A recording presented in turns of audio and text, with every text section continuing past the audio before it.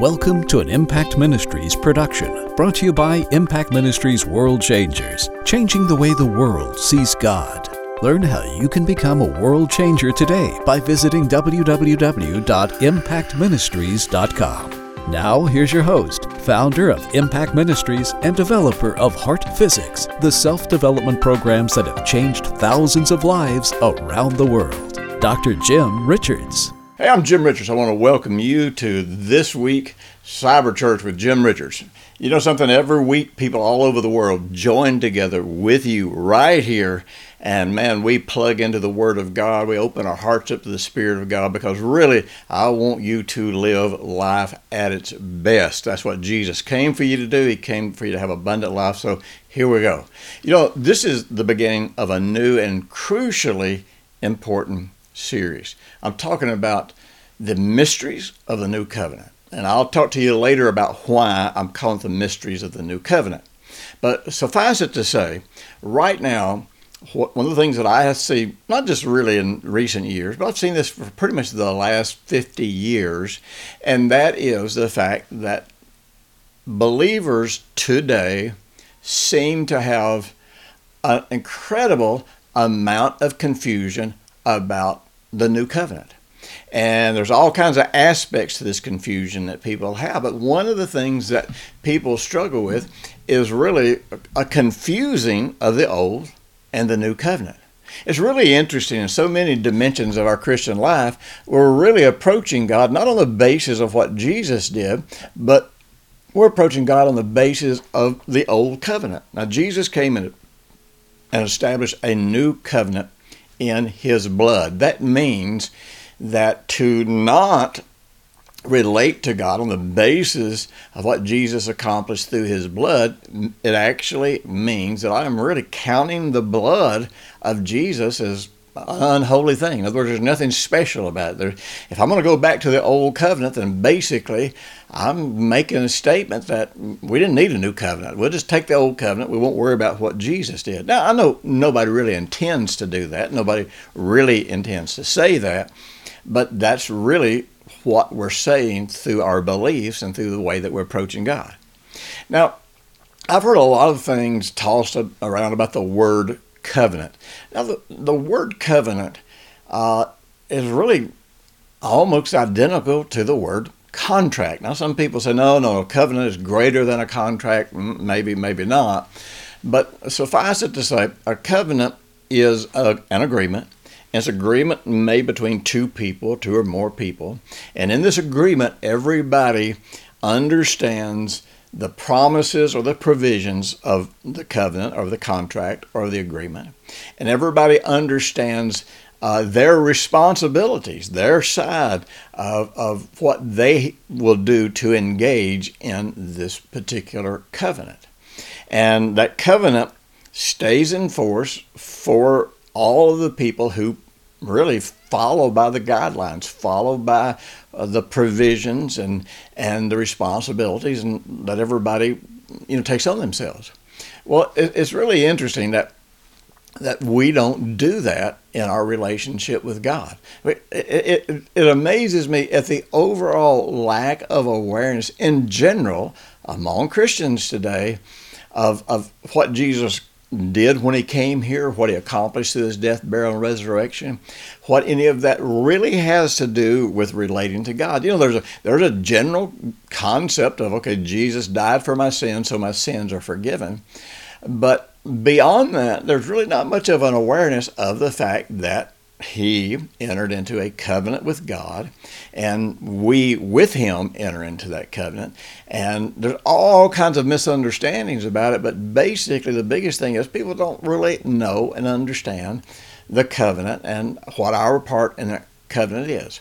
Now, God made an old covenant, and one of the things that you will understand by the time we get through this series is you're going to understand what aspects of the old covenant, what benefits of the old covenant actually are transferred into this new covenant.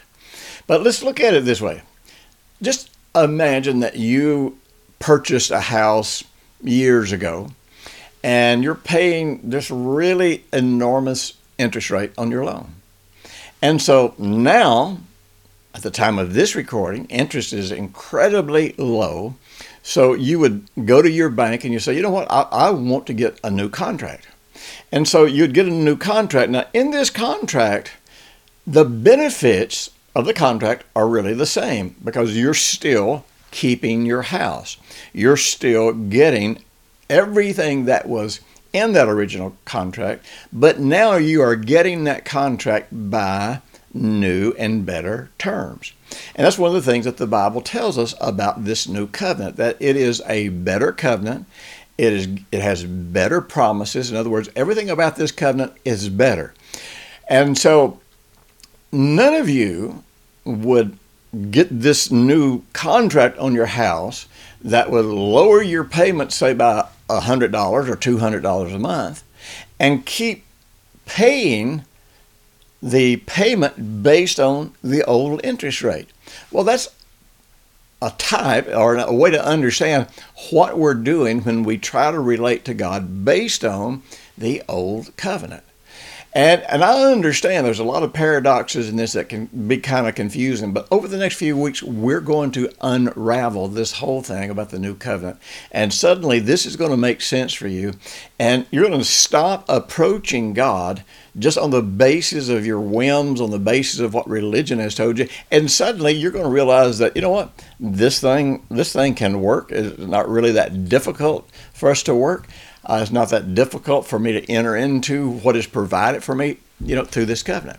Now, for decades, I have warned believers all over the world that one of the greatest frustrations that we face today, and we're in the information age. That's not just the information age out in the world. That's the information age even in the church. We're in this information age where we are bombarded with information, and we're discovering facts out of the Bible that they've always been there. They weren't hidden.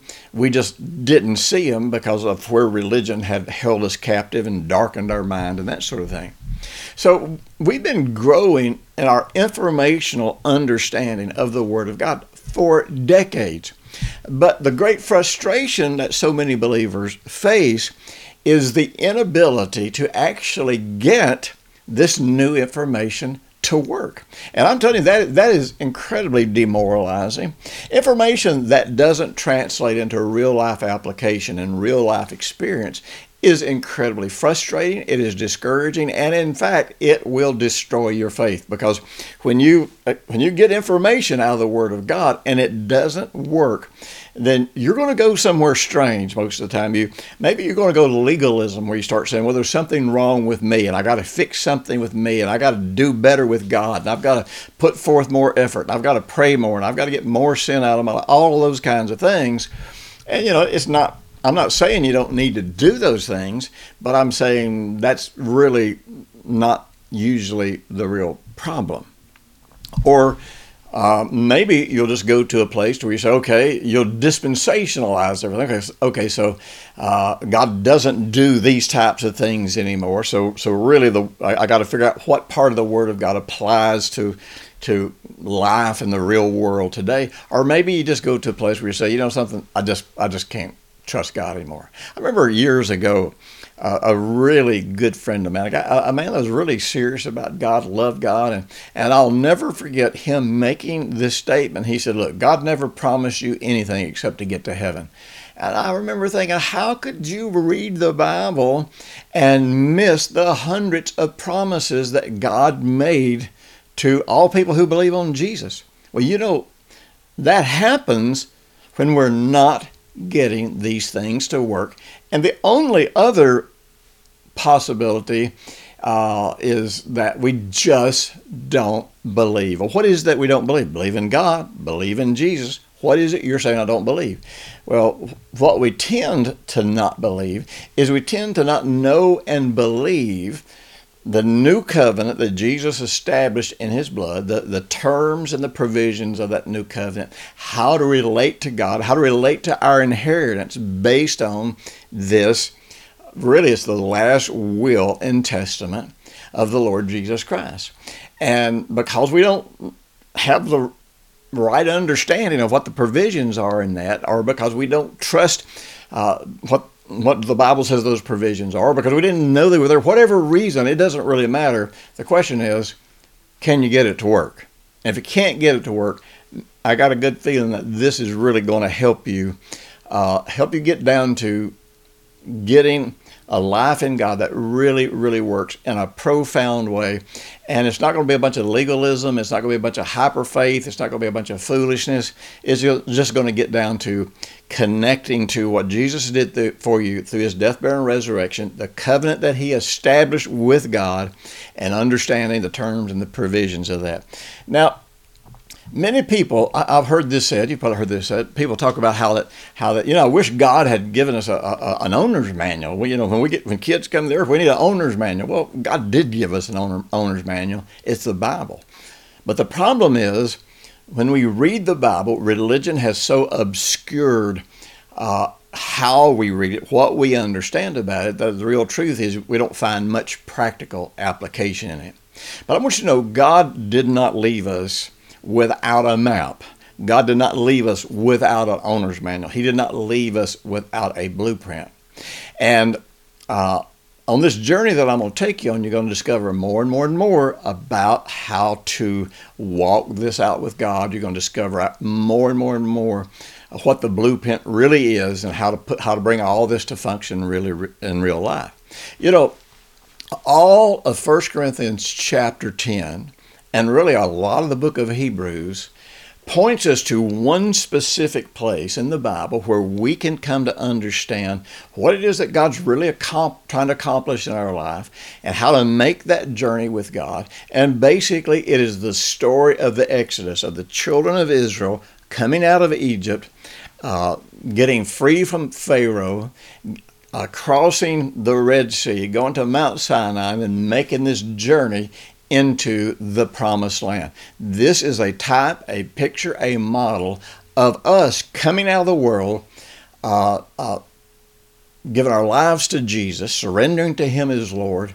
And every event in that journey was a type or a shadow that helps us understand the journey that we are making with God. And Canaan, the promised land, represents where we come into the kingdom of God in our heart. We get born again before we enter the kingdom. We get born again, and it makes it possible for us to have the realization that there is a kingdom and that we can enter into, and that in that kingdom we can literally have heaven here on earth. And so you'll learn a lot about all of that this week.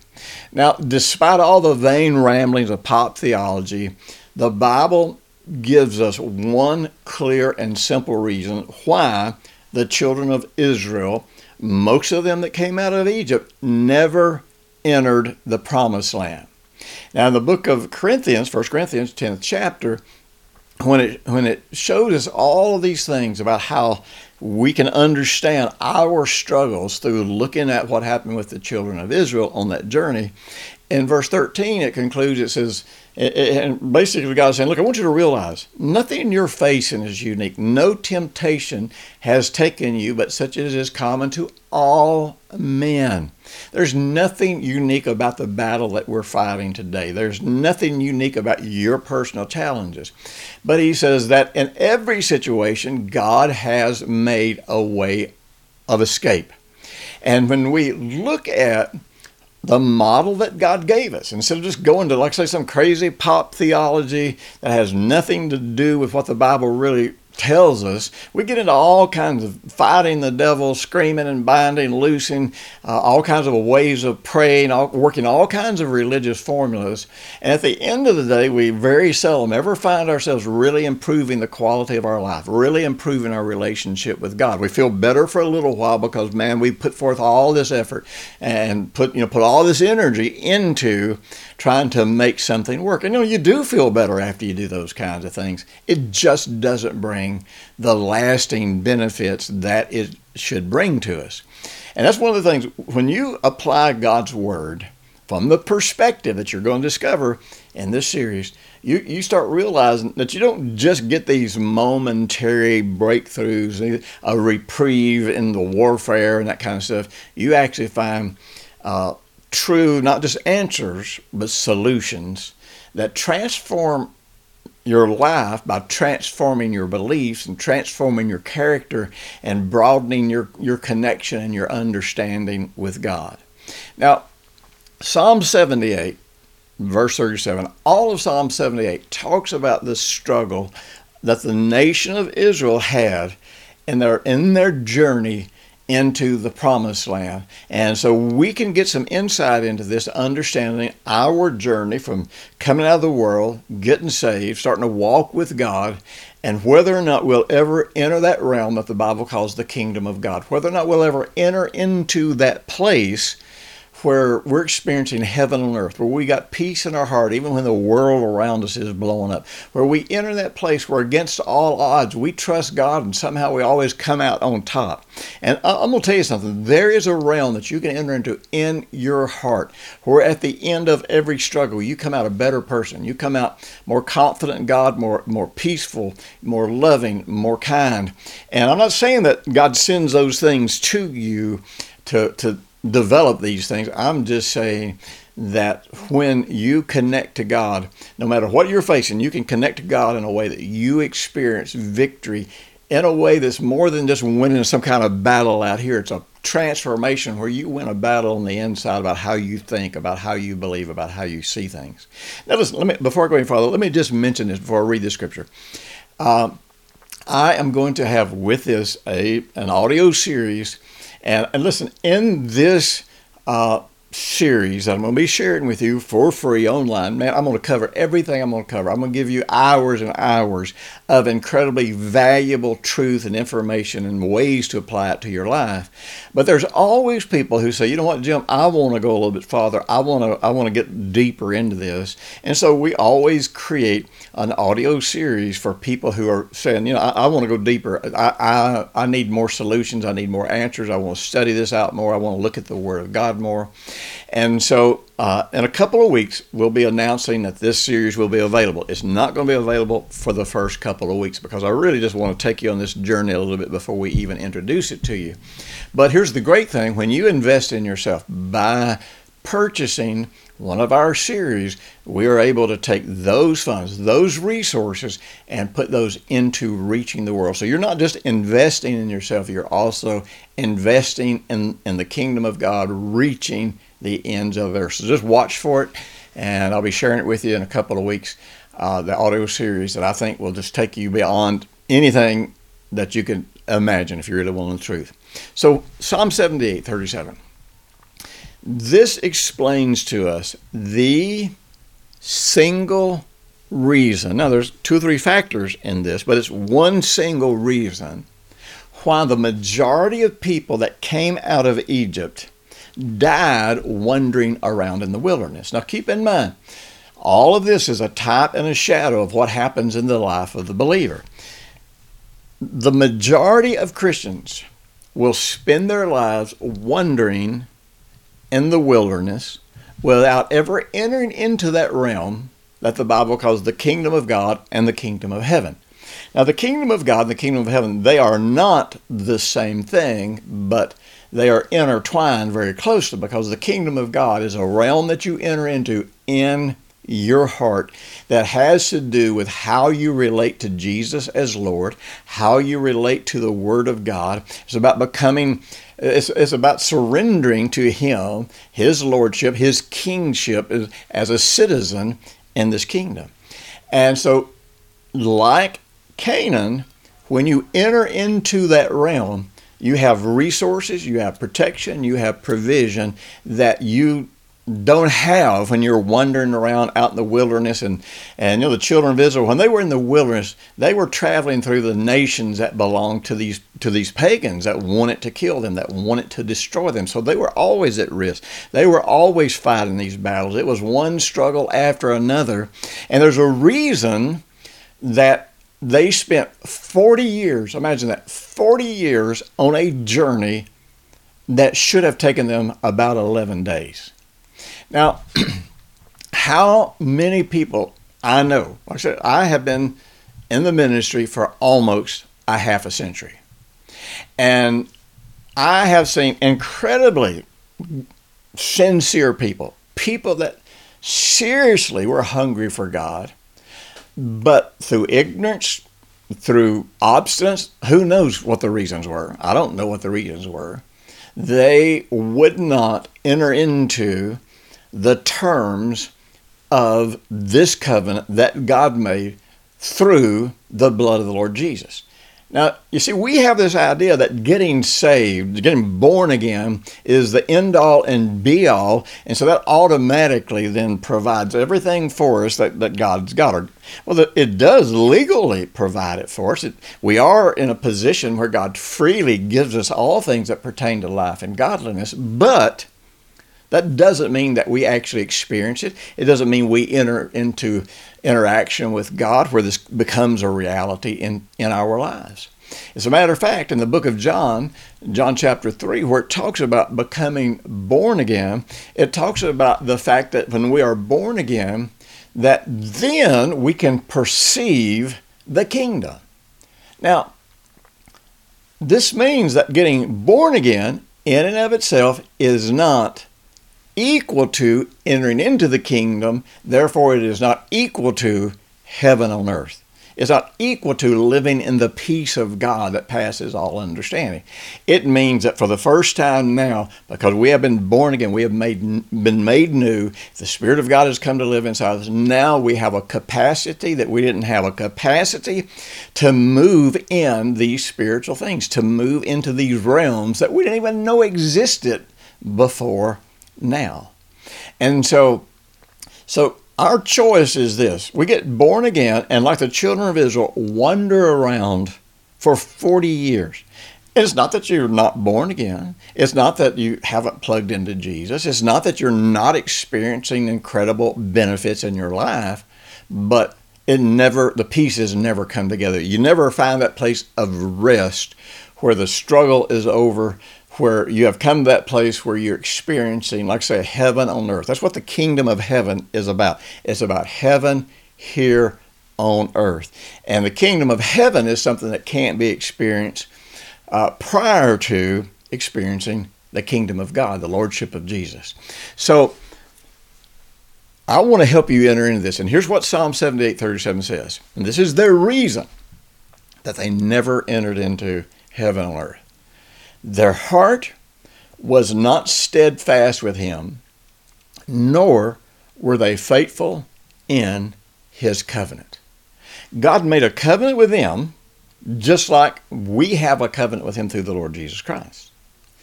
And all that it would have taken for them to stop wandering in the wilderness and be able to go into Canaan, the promised land, and experience all of these provisions, all this protection, all these resources, all it would have taken would be in their heart to abide by the covenant that God gave them.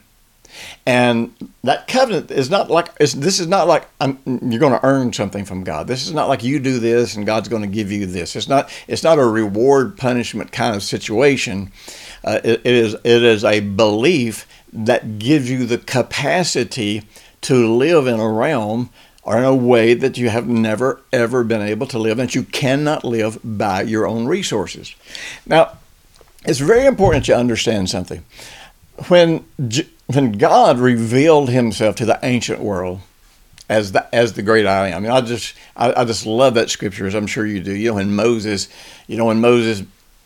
encounters God at the burning bush, God, the King James says, I am. There are a lot of ways to express that in the Hebrew. It's like I am who I am who I was, I am who I will be. In other words, I am the unchangeable God. God lives in eternity, therefore he can't change. There's no yesterday, there's no tomorrow in eternity. There is only the right now, and God is living in the right now in eternity. And we're living in this thing called time, but God isn't. God does not change. Now, what we don't understand is that Jehovah revolutionized the entire ancient world, because unlike any other god that was worshipped by any other society in the world, all of those false gods, they were given to whims. They acted sovereignly, and all the word sovereign means, it means that they act independent of the influence of somebody else. But they acted in a way that basically said, they can do what they choose. They can kill you today, love you tomorrow. They can treat you good. They can treat you bad. They can make promises. They can go back on their promises. They could choose to make their subjects, their worshipers, they could choose to make them suffer. And their goodness was never an attribute of their inherent nature. Instead, their favor and their goodness was something that could only be purchased by the degree of sacrifice or the degree of suffering that their worshipers were willing to endure. Their promises were not reliable. Now, Jehovah, like I said, he's the great I am. But one of the things that's interesting about him, number one, he is unchangeable. The Bible says he is not a man that he should lie, neither the son of man that he should repent. But what's even more interesting than that, Jehovah is a covenant God. He revealed his identity through his covenant names and through the covenants that he made with different individuals throughout history. Now, so when God made these covenants, this means that he bound himself by his word and by his name. And God is saying, I am not unpredictable.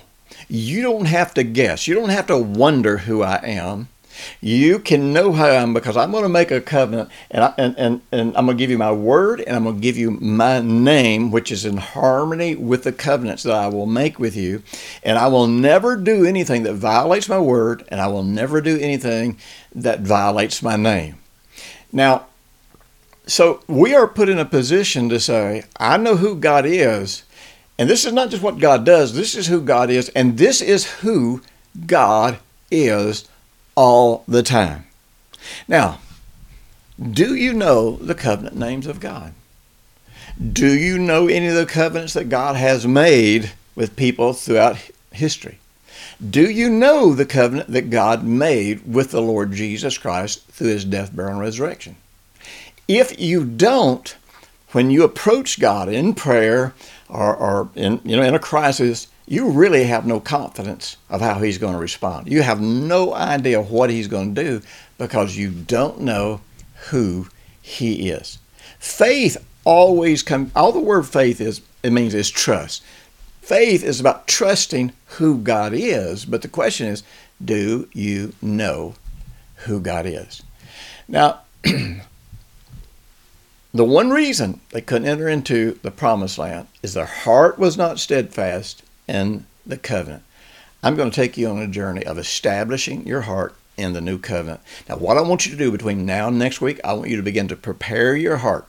Prepare your heart to accept the terms of the covenant. Even if you've never heard them before, I'm going to give you all kinds of information, but it's going to be up to you to study this out, to go read these scriptures for yourself and decide if you're going to believe them or not. But you need to decide in advance. If I see something that is part of the covenant that God made with Jesus, I will accept it, and I will accept the responsibility to enter into it. The raising of the hands is not just worshiping God in general, but the raising of the hand means I accept the terms of the covenant. You know what? Hang in here with me. This is going to be an incredible journey. I'll talk to you next week. Thanks for listening to the weekly Impact Ministries World Changers podcast with Dr. Jim Richards. If you like what you've just heard, we encourage you to share our web address, www.impactministries.com, with friends and colleagues. Be sure to check out the resources section of our website for previous podcasts and our videos. Join us next week for another great message by Dr. Jim Richards.